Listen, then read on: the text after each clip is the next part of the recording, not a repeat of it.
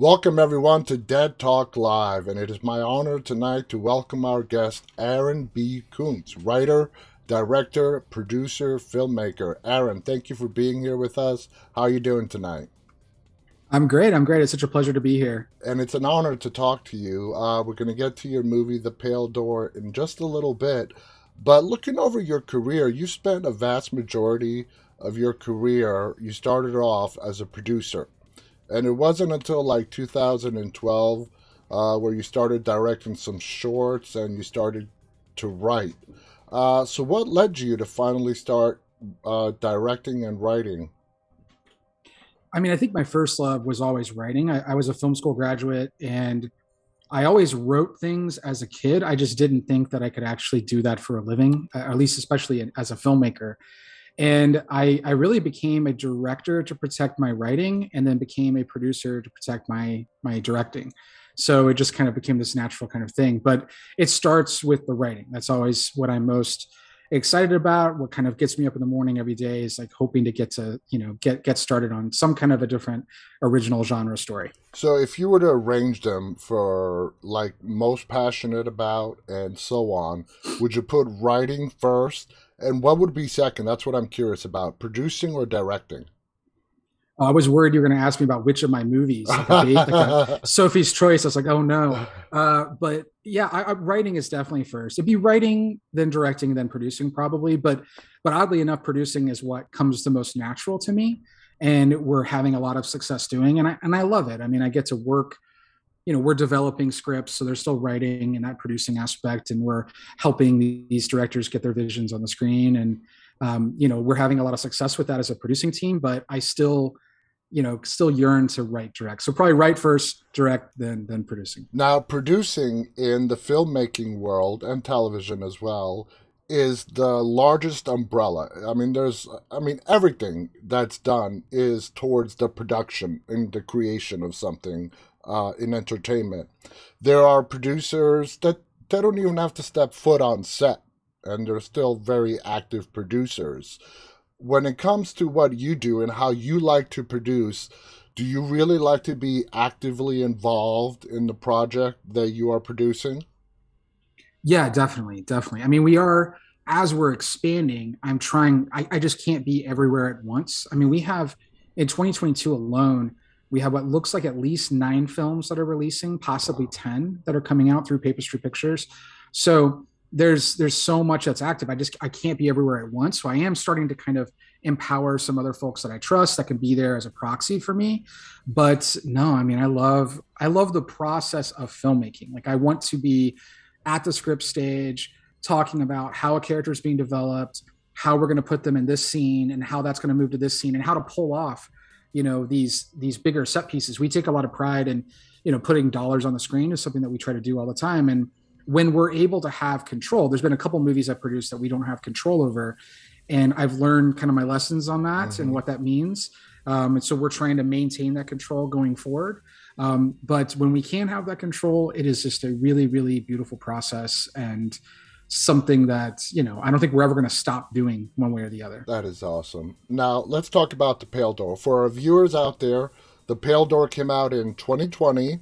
It is available it is available on AMC Plus for streaming. And correct me, Aaron, if I'm wrong, it's also available to rent or buy on the regular transactional TVOD, Vudu, Yeah. Amazon, and all that those other good Yeah. places.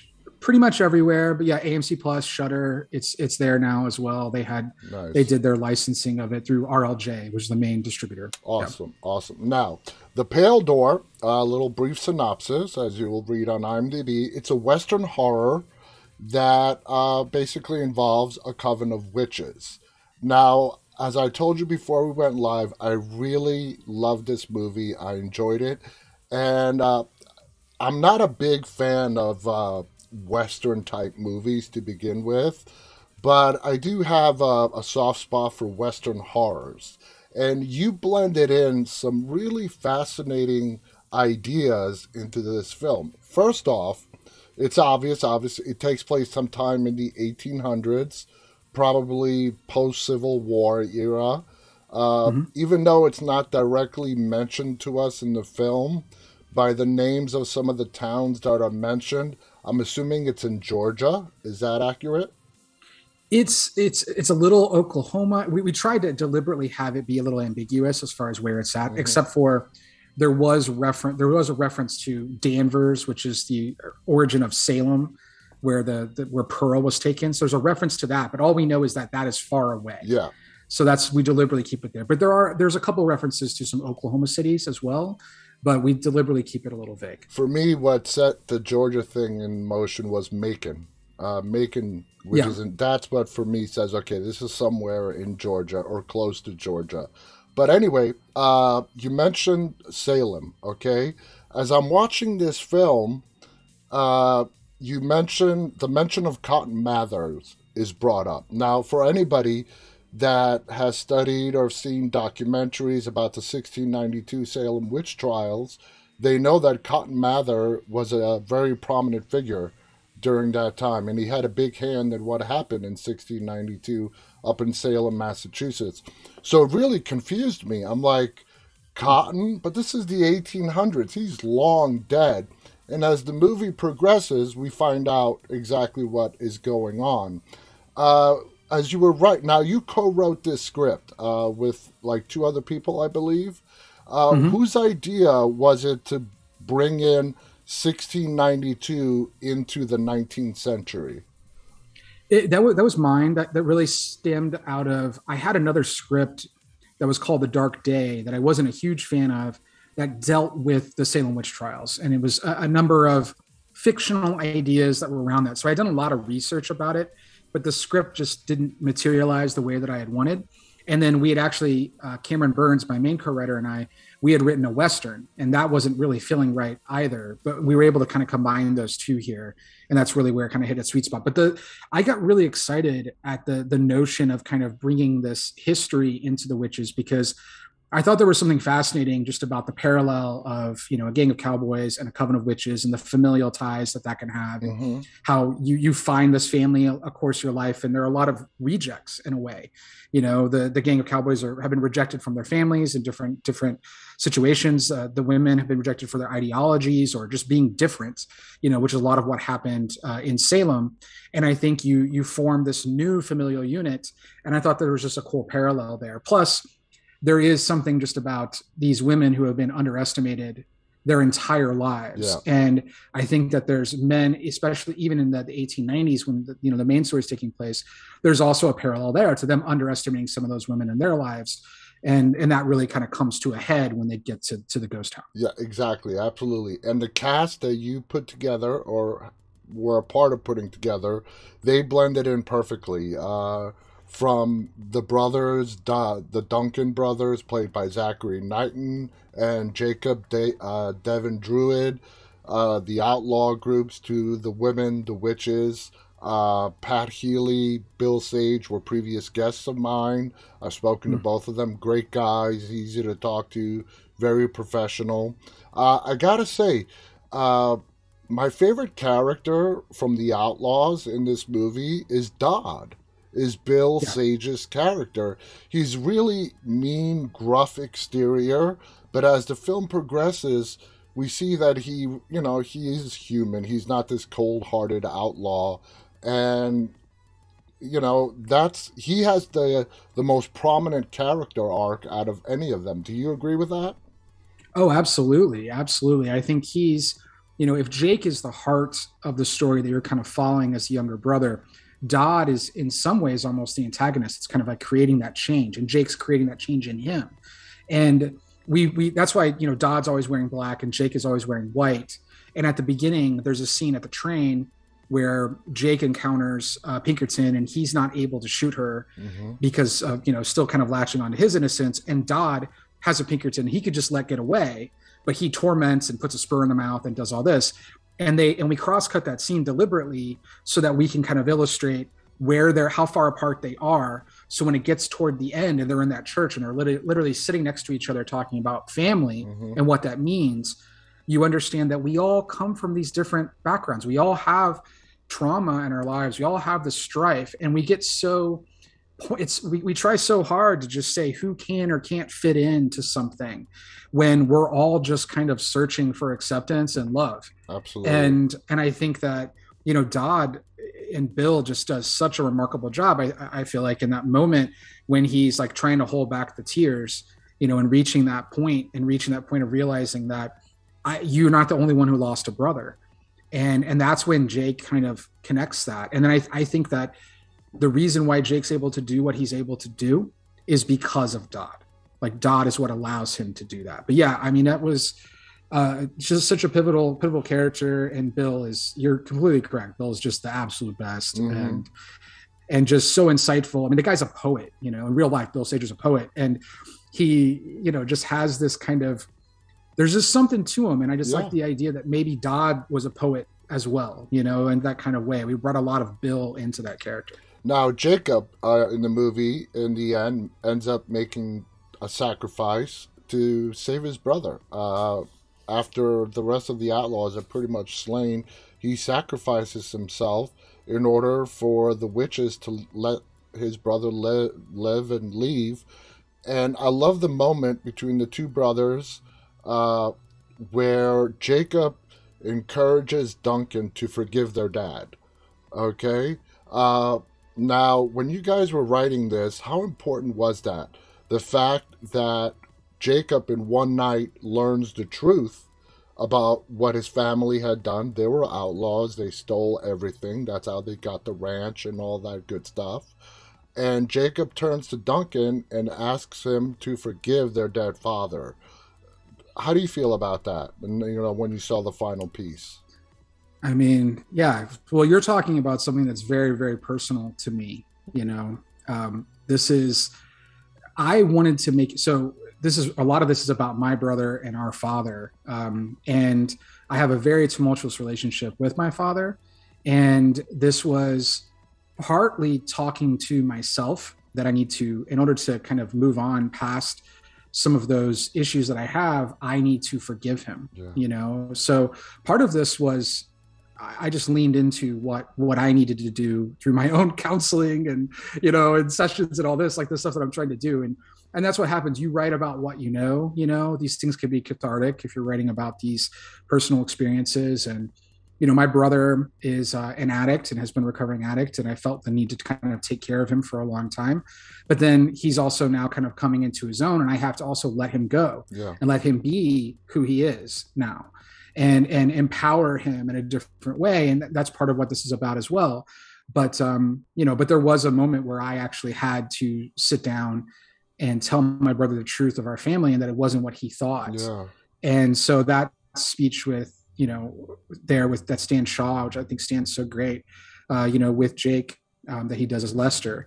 That speech is, you know, based a little bit. I mean, it's obviously very different circumstances and it's not exactly the same, but I had to have that moment before. So that was it. But I will say it took a while to reach that ending. So the original ending, not a lot of people know this, but I'll tell you, the original ending of The Pale Door was Maria and Pearl are standing there, and then his brother comes out, but they've tricked him again, and it's not actually his brother. And then the witches take him away, and then he gets locked in this room. He's like running away from the witches and trying to escape. And he gets locked in this room, and then there's this crow-like creature, and the crow creature like swallows him whole. Wow. And yeah, it's like this crazy dark thing, and Duncan's dead the whole time, and everyone dies, and all this. And I like the ending you ended up going with. Well, it ended up, and that's really credit to Keith Lansdale, who we wrote with this, and Joe Lansdale, the iconic author of, you know, Cold in July and Bubba Hotep and all that. And they really were like, Aaron, you're writing this heartfelt story about brothers and about, you know, forgiveness. You need to lean into that. Yeah. And then we went back and we were able to find what is absolutely the right ending. Yeah. But I do think some horror fans are like, what? That's what I want, you know, and I get that. But that's not the movie I was trying to make. No. You know, I wanted to make a movie that was about again, it was about my brother, about our struggles, about the idea that the sins of the father don't have to be passed down, and that Exactly. you can forge your own path. And it's the same thing. And the witches are a parallel to that. Yeah, and You thank know, you for sharing that story because, I mean, it explains so much on why that scene resonated with me and it felt so authentic and real. And trust me, there is plenty in this movie for horror fans. Let's talk about the crow coming out of the mouth. Wow.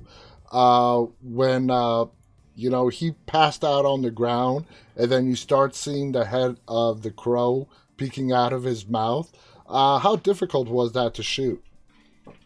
it was really difficult. I mean, we had to live cast Stan Shaw, and then when we were on set, we only had the crows are very expensive, and Mhm. we couldn't get them to do what we needed. Actually, the scene where the crow flies out the window, it would not fly up and out the window. I wanted to fly up and leave, but it kept like just going over and just down. So that shot, I actually flipped it upside down. So that way it looks like he's flying up, but it's really just the crow just going to his holder on the other side of the window. But you have to come up with those solutions because just, this shit's not working. Exactly. But yeah, we didn't have a lot of time because we couldn't get the crows to do what I really wanted. I'm not a very good crow director, I've learned. So I had to, couldn't really get them to their spots. And so we actually had to do a couple pickup shots later with the dummy, and we molded a fake crow. It's actually a taxidermy crow, not a fake crow, excuse me. It's a full taxidermy crow that we're able to push through the head. But yeah, you just had to do that in pieces. And it's my mom loved Stan Shaw as a kid. That's part of the reason why I hired him. She loved Fried Green Tomatoes, and so would always talk about how great of an actor he Hmm. was. And so this was, or was it? Wait, was it still Magnolias? What was he in? Was it Fried Green Tomatoes? I can't remember which one it was, but there was a movie my mom loved that Stan Shaw was in. He was not in Steel Magnolias. There's Fried Green Tomatoes, then I Yeah, think, yeah. but that he was in. And my mom always talked about his performance. And then to like come full circle, I'm like, yeah, mom, I did hire that guy, but I'm gonna kill him in a church that's upside down by pushing a crow through his mouth. Did you So really tell her that? yeah.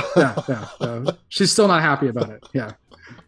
So, That's a but yeah, it funny was hard. It story. was hard, but it was fun. It's fun. I mean, when you're making indie films, I think it's important to like build the set pieces Hmm. and know where you have to like save costs and then know where you have to spend more time to make things happen. And I mean, God, this movie, on the Pale Door specifically, we lost so much time. We lost some of our funding in the middle of shooting. Mm. And then we had Category 5 tornadoes that Jeez. came through and shut down part of the shoot.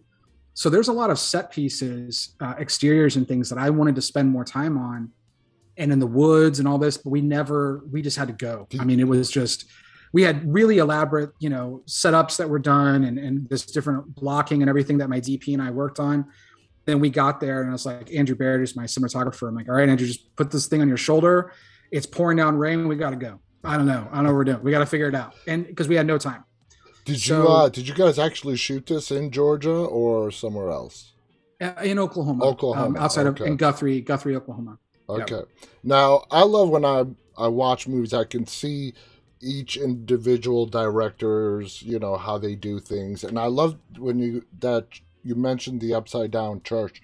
When they were in that church and you had everything flipped upside down to where the crosses were inverted, which is like a demonic symbol, sign of evil, which is what they're dealing with in the witches, and then it slowly, very slowly, the camera rights itself back up because for a while there, you start thinking that the witches are screwing with them. They flip the room upside down because these guys they don't know what's real and what's not real. They Yeah. at some point they realize that these witches can not only manipulate their physical surroundings, they can screw with their heads as well. And just that thought alone is terrifying if you put yourself in their shoes. Is that they can manipulate and you can't trust your own eyes and believe what you're seeing and what you're not seeing. Now, let's talk about the witches. Mhm. I loved that you showed them burned because they all got burned at the stake. Whether it was what happened in Salem did not just happen in Salem. It happened all over the world around that time period and well before and well after. So I love that you portrayed the witches as burned and all disfigured. What really stuck out to me were the noses. You went really old school, like paying tribute to like what we think of as a witch, like the Wizard of Oz, with the long, crooked nose. Was that done Mm-hmm. deliberately, and that was that done by you? Yeah, I told Becky Ingram and David Greathouse, my makeup team, that I wanted Roald Dahl's The Witches, but burnt at the stake. And I will clarify, there were, so, and I know a lot of folks think this, but yes, the majority in Salem, they weren't really burned. Most of them were hanged or stoned, Mm-hmm. but there were women overseas who were burned. Oh yeah. And the story of Maria, where they do that flashback with Cotton Mather, not to get too much on a tangent, but that story was a real story I had read, where there was a woman who was going to be hanged in a town because they accused her of being a witch, but she was pregnant, and she fled, just trying to survive long enough to have her baby. And then they tracked her down and then killed her in that town square. Now, whether or not they burned her or not, I don't know, but I just thought that was such a horrific Yeah. image. So we leaned into that. But yeah, that's what I just wanted. And I did all this research on different types of witches, and we just took little things that we picked and chose, about the familiars, and what do they really use, and the idea that the crows is really how they see, and they can maybe they turn back and forth, but that's left for the viewer to decide Yeah. ultimately if that's the case. But yeah, and just what they can control and not control, and whether or not the brothel even there. Yeah. I mean, I think it's weird that I think some people don't catch on to that. I thought we made it overt when they come back and it's like Yeah, not there yeah, at all. yeah. When that scouting but a lot of team people goes don't. out, no, no, yeah, it was very obvious when they first got to the town, and Dodd says, "What? Your town is just this one little shack here," and they sent out a search party. They come back, we didn't find anything, and then Pearl comes back and leads them into this town where the brothel is. So yeah, they for me it was obvious they can make structures appear and disappear. Yeah, that's great. What I thought was amazing was, yeah, they did burn a pregnant witch at the stake, but the birth of Pearl. Oh my God. I did not see that coming. Again, what made you come up with that? That we'll see that kind of spawned this idea that Pearl was this. Everyone else, all the other witches, in theory, would have come from all these different cities that Maria's kind of like drawn to this town, and the things that have kind of happened there. And that town has stayed looking the same way that it did when she was burned, Mm-hmm. right, at that time in the 1600s, and it's kind of remained there. But Pearl was different because she was pregnant when she was burned, and this idea that maybe a crow was there and was burnt with her or something. And I was like, and that was when the original ending was going to be this crow birthed creature. Mm-hmm. And the idea was going to be that Pearl turned into this like 6 foot tall, crow creature thing. But I love just the imagery of how striking that is, of just this woman who's, bearing her soul and has died in order to try and tried desperately just to keep her child alive, but it ended up still being killed in such a gruesome way. That what would happen if you were brought back to life in that through the occult, Mm-hmm. and through, so it just was, like how messed up can I get, and I will say there was one film festival that, this is pre-COVID, before COVID came and we couldn't play at any festivals, but there was a film festival that was like, look, we love the movie, but that scene, I loved we it. don't, yeah, that's not for us. And I was like, well, that's staying in. Yeah, So I love that. I think that, yeah, yeah, you made the right choice there. So what does that mean? Pearl is the girl that Maria gave birth to. So what significance does that give Pearl? Maria is obviously the leader of the coven of witches. Pearl is her daughter. So in the hierarchy of things, what is Pearl's significance to the whole coven, in your opinion? yeah, I mean, we have like, full backstories of everyone and everything and what's there. But I will say there's a reason, without giving everything away, I would say there's a reason why Pearl is the one who's able to leave. And whether or not Pearl left and was captured, or Pearl set herself up as a trap in order to lure people back, is for the audience to kind of figure out. Yeah. But there was a descendant of Cotton Mather who still is like kind of trying, like knows about this. That was my idea, and I thought it was fun just to play with this idea that the real evil in this movie, it's not cowboys good, witches bad. I think people, I've seen some reviewers mention that, and it's like, I don't think you're further from the truth. Like, I think who's bad is Cotton Mather. Oh yeah. Like, that's the evil in this film, and evil only creates more evil, right? And so he did this, and then he led the witches on this journey. And in the same way, and that parallels then the father of Jake and Duncan, and did this bad thing, and then that sent them on their journey. And it's up to us to break that cycle. But Pearl has, there's little subtleties, like she has all these bruises and stuff on her face when you first meet her, but then when she gets to the town, the bruises are gone. Yeah. There's different things that, like, you're realizing that there is something about the town itself, and that gives them maybe some power.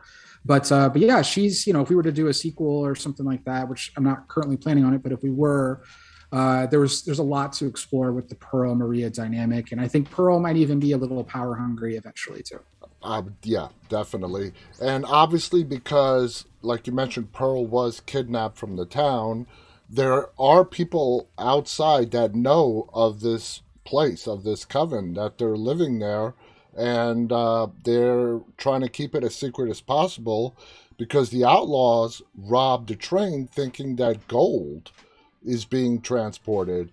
So when they grab the trunk and it's no gold, it's this teenage girl who has a mask, like a Hannibal Lecter mask, over her mouth, tied up.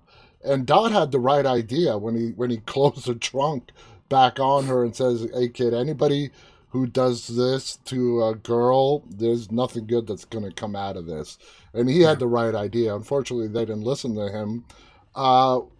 Did you have any difficulty in finding the person that you wanted to portray Pearl? Yeah, actually, that was tricky. And yes, Dot is supposed to be the audience. Like, there's always that person in a horror film that you're like, why aren't you doing this? Yeah. And I wanted Dodd to be that person, and be the one who's like, and then even there's a moment where he's like, that's not who we are. He says something to Jake, and he's like, we're a bunch of outlaws. What are you talking about? Exactly. Like, no, that's exactly who we are. Like, let's just embrace it. But yeah, no, the search for Pearl was tough, and finding, when Natasha finally came on, I was really, to me, I just wanted to find someone that could sit there stoically. I really wanted the scene. I was casting in particular of the scene when the trunk opens and you reveal her, and then when her and Dot are staring at each other. And I just wanted there to be this, I wanted the eyes, and Natasha just has these like huge eyes that just, evoke so much that's going on, that you can just feel the sinisterness behind those eyes. Yeah. And I thought that was really important. So we actually went through a number of people, and she came along late. She was one of the last people that we cast, but yeah, she's wonderful. Oh, she was and great. She's doing the new Baz Luhrmann film, Yeah. the Elvis biopic and stuff now. She's on to, bigger and better things, and I'm so excited for her, but she's wonderful. Oh, she was great. So another thing that's not really explained, and it's sort of left up to the audience to come up to their own conclusion, is the ritual they were doing after they had slaughtered the majority of the outlaws in bathing in blood. We do get little bits of clues from Maria when she's talking about Jacob after she learns that he's pure blood, meaning he's a virgin, he's unsoiled. And she says that, she says that he will sustain us for decades while they're doing that bloodbath ritual. I think it's great that you did not explain that and you left that up to the audience to sort of kind of piece together on their own. But I want to hear your personal take.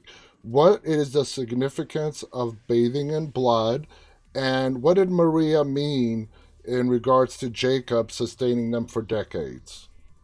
Well, it's been over a year since it's out, so I don't mind finally saying it. Yeah. But yes, so first there is a Bathory reference, of course, very obviously, who famously bathed in blood to keep her youthful look. So we took a little bit of that. So the idea here is that and Jake is both doubly innocent. So he's both a virgin and he's never killed someone. Exactly. So that combination makes his blood so pure. And if you think of in the 1890s, like that's rare, that wasn't something that happened a lot for someone who was still an adult. So that was important that they could find. But the idea is that they bathe in the blood of corrupt men to keep their youthful look. Otherwise, if they don't, they're going to stay looking as that burned version of themselves. So that keeps them, that allows them to show up as their youthful look, or when they died, or in Pearl's case, she picked her most beautiful moment to sustain, and that's where she wants to look for the rest of her life. But everyone else is when they died. That's when they were taken, and they're able to maintain that look by doing that. And then Jake ends up being, he's the equivalent of multiple gangs that have come through. Because in my opinion, there's been tons of gangs that have come through this town. They get caught, people, they're bringing them in, they're luring them in different ways. For this gang, the brothel is what made sense.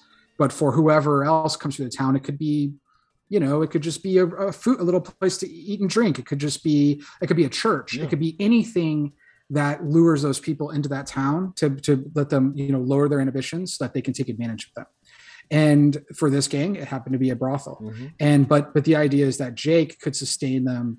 He could be, he would be the equivalent of, dozens of gangs, because they've never encountered someone like that. So just his blood, if they spread it out alone, could just take them even further. And then they were taking, like Pat Healy, you see his hair getting cut. Mm-hmm. They're taking fingernails, they're brushing the backs of Stan Shaw, these people, and they're doing that to take these, skin cells, different things in order to do these rituals and things, so they can, mess with them, mm-hmm. And continue to do these witchy spells on them while they're stuck in the town. Now, I also thought it was great that Jacob is a gay character. Now, again, mm-hmm. Something back in the 1800s, of course, there were, people that were gay, lesbian, trans, whatever, everything we have today. But that's not something you talked about, shared. I mean, you just kept that to yourself. The fact why the way I rationalized why, let's say, you would make Jacob gay, and for him to admit it to Maria would be a way for Jake to justify being a virgin. You know what I mean? Am I close or completely off? Well, first and foremost, it was important to me that as I did research on these gangs, that they represented what was really out there. Mm-hmm. And the gangs were actually diverse. Yeah. But if you watch these Westerns, then none of them are diverse. Mm-hmm. There were women in those gangs. There were Black people in the gangs. There were young, old, different in this. I mean, I wish I could have had someone, I wanted to have a Mexican character in the gang as well, because that was very common in that era. But the casting didn't work out time-wise. But because we talked, actually, Clifton Collins at one point was going to be in the movie. So that was one person we had talked to. But you did have a Native American. Yep. Yeah, we had James Whitecloud. So I wanted a diverse gang that was there. And then as I was researching this, I was like, wow, why would this kid, and you're completely correct. Like the first inclination was, why would this kid not, people were getting married at 15, so it was just a very different world. So how could he still be a virgin and be, 20 or 19, whatever it is? So that was one. And then I read, some stories of all of these different gay cowboys that were just in hiding for so long, and they could never say anything about it, because we think of, our culture even 20 years ago and like the macho kind of idea behind it, but like take that times 1,000 of what it was like in the Old West times. So you bragged about all these things in such a way. So he would want to, that would be a personal secret from him, So I think, and I think that when he's talking with Maria in that speech sitting at the table, the idea is that it comes up organically, and like she gets it, and then he just realizes that like, oh no, she got this.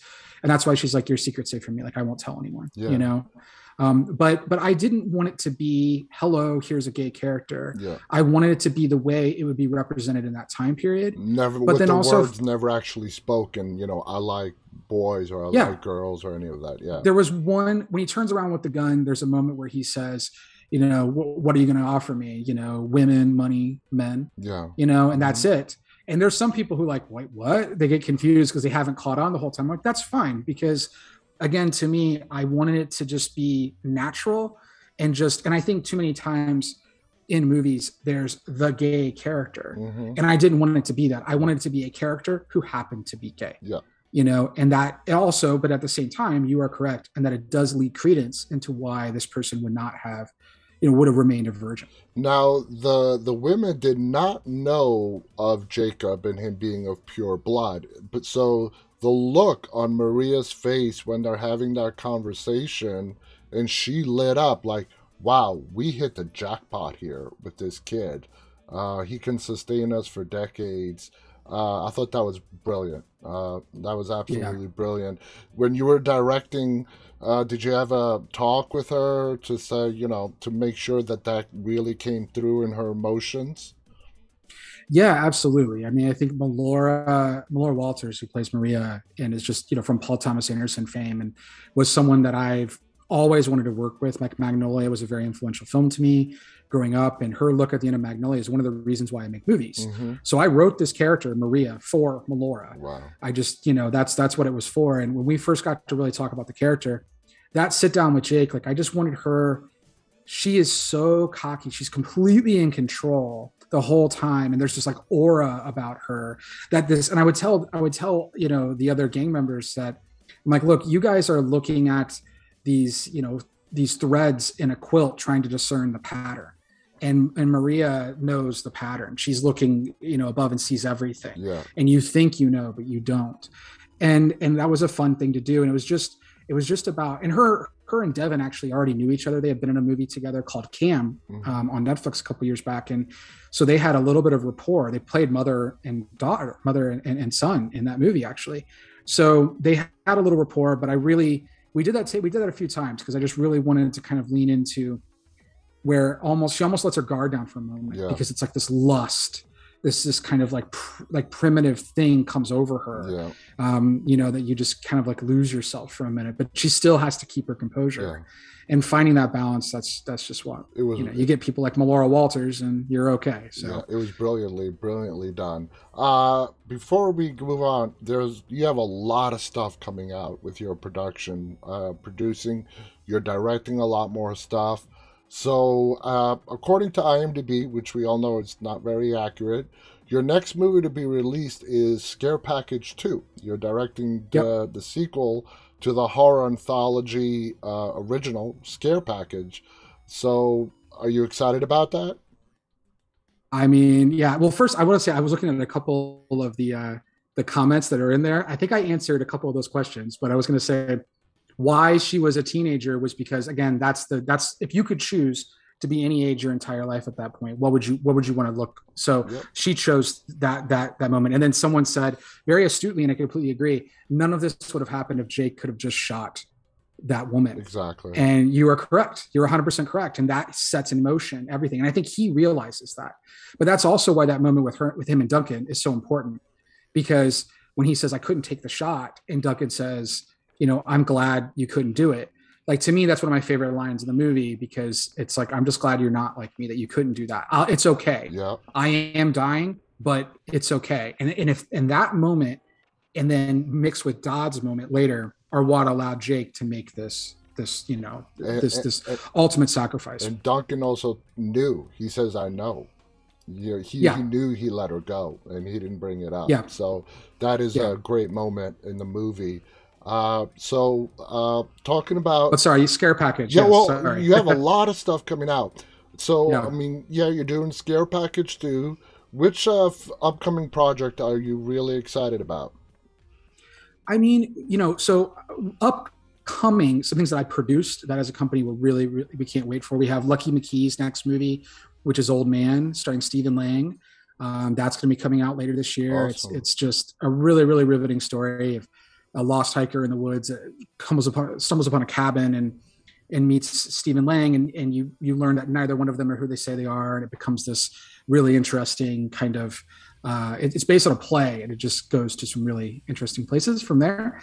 And then we produced a movie called Sorry About the Demon, which is Emily Hagan's next film. She made her first feature when she was 12 years old. Mm-hmm. It's just a wonderful, wonderful filmmaker. And it's a little bit of John Hughes by way of James Wan, if you will. All right. So it's a horror comedy and fun, but very coming of age horror comedy, which I don't think we've seen a lot of. So that's really great. We have Revealer that's coming out later, like just in a few months later this year.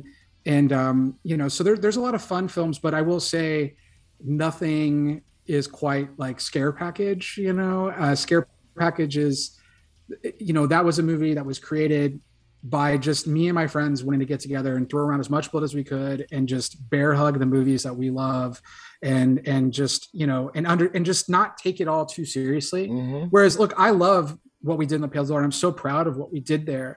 And I wanted to tell that kind of story, but I also want to tell this completely ridiculous, silly story that is Scare Package. And Scare Package 2 is really kind of, I can't say too much, but I will say that it's really, I love horror sequels. So I think I love watching, these line. I'll watch every version of these things that come out. They're schlocky. I'm going to have a Friday 13th, part 4 tattoo and all this. And I love them growing up. And look, they have problems. Some of them get more and more ridiculous. They don't necessarily always make sense. And I was like, I haven't seen someone really make a movie about that. So Scare Package 2 is really about the horror tropes that come out of sequels. And it's a lot of fun. And I think it'll surprise people. It's my favorite thing I've ever directed. I did, the movie is more one central story, and then there's 4 small segments within that. Okay. But we haven't announced those directors are, but there's some people will be very excited about. Now, you or your company were not involved with the original Scare Package. Is that accurate? Oh no, we made that too. Okay. Yeah, we made that. Yeah. So I wrote and directed the core story of the original Scare. We produced that whole movie. Okay. Hired all those directors. So yeah, that was my baby. Awesome. Really. I hired all those directors and I wrote the core story and directed all the Rad Chad stuff, and then the big finale with Joe Bob and everything. That was all me. And so we're really continuing that story. The new movie opens on Rad Chad's funeral from the first film, and we kind of go from there into some wild places. So yeah. It's very obvious you're a huge horror fan. Have you always been a horror fan as long as you can remember? Yeah, I wasn't allowed to watch them as a kid. Mm-hmm. So I had to sneak around to watch my horror movies. And I remember going to the drive-in with my dad, and we were watching something. I don't even know what it was, but I sat in the moonroof, and I realized if I turned around, I could see Nightmare on Elm Street. Oh. So it was like Dream Child, I think, or it might have been Dream Child or Dream Warriors. I can't remember which one it was, but I remember watching that. And even though I couldn't hear it, it was just the visuals of Nightmare on Elm Street just like affected me. That and Alien, I think, were a big part. And then obviously Jaws, was a huge one. But those, I wasn't allowed to watch any of those. So I had to sneak around constantly. And my grandmother got HBO for free, and I would take a tape and I would go and record overnight in that like SLP mode. Yeah. So I'd come back the next day and I'd have, 3-4 movies, and then I didn't even know what they would be. And I would just watch them. That is so clever. Yeah. And I did that every night. And that was my kind of like horror education. So it was that forbidden fruit for me as a kid. So now I think I'm just destined to continue to frustrate my mother by just making these kinds of movies over and over again. And it's what I'm honestly going to continue making for probably the rest of my life.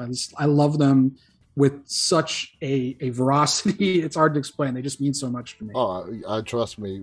I totally understand. Do you have any interest at all to when it comes to your company and your work to try something outside of horror just to see if you get any satisfaction out of it? Yeah, I mean, I've referenced Paul Thomas Anderson a few times. He's one of my favorite filmmakers. So like Licorice Pizza is one of my favorite movies of this year. So I do have that affinity, but I also have kind of found my voice, I feel like, as a director. Mm-hmm. I feel like I know what I'm trying to make, and I've got the scripts that I've written right now are kind of in this fun horror world, that I kind of want to do. But I will say we love genre pictures. So it doesn't have to necessarily be horror. So sci-fi, thriller, just anything that's weird. But I love genre mashups. Like that's something. So horror comedy, horror Western. I've written a horror sports movie because I've never seen that before. Yeah. So that's fun. It's called Demon Derby. And, it's a roller derby team that inadvertently sells their souls to Satan. And, and they have to in order to win the roller derby championship, and it kind of goes into wild places. But yeah, I mean, stuff like that. I think there's just ways to mix these genres together. And I think you can tell whatever story you want in this kind of heightened genre world. Yeah. And that's part of what, my company, Paper Street Pictures, and then I have another company called Blood Oath, is like really about. Like we want to do, one of our mottos is horror with heart. and we just want, and whether that's heart like Scare Package where you're just loving the genre and bear hugging it so much that you can't take it, or it's heart like with The Pale Door where it's about brothers coming together and trying to understand these familial ties and trying to be the best version of yourself. I think you can just either have something to say or you can have a lot of fun doing it, or hopefully both. Yep. And that's really what we want to make, when all is said and done. I think we're going to continue in that world as much as we can. You could just tell by the look on your face how much you just absolutely love what you do, and that is so contagious. The excitement and the love that you have for this genre. It's been an absolute treat talking to you, Aaron, for this last. It's Oh, been thank you. over 45 minutes. And it just flew by. Thank you so much for coming on here, talking about the Pale Door, talking about all these great upcoming projects that sound really fun, and I'm really looking forward to watching. Thank you for making movies. Thank you for making horror movies. It is people like you who keep the horror community thriving and growing, and one of the most devoted communities in entertainment when it comes to fans. There are no greater fans in the world than horror fans, and no greater sense of camaraderie and a bigger love than in the horror community. So, on behalf of all of them, thank you for doing Oh, what you wow. do. Wow. It's awesome. Thank you to all our guests who tuned in today, whether you're watching live or later on. Again, if you haven't watched it, guys, go watch The Pale Door. It's available. If you have AMC Plus, you can watch it for free streaming. If not, you can rent it on any of the major transactional platforms. Again, thank you to Aaron. Thank you to all our viewers. On behalf of Aaron B. Kuntz and myself, stay safe and stay walking. Good night, everybody. Thanks.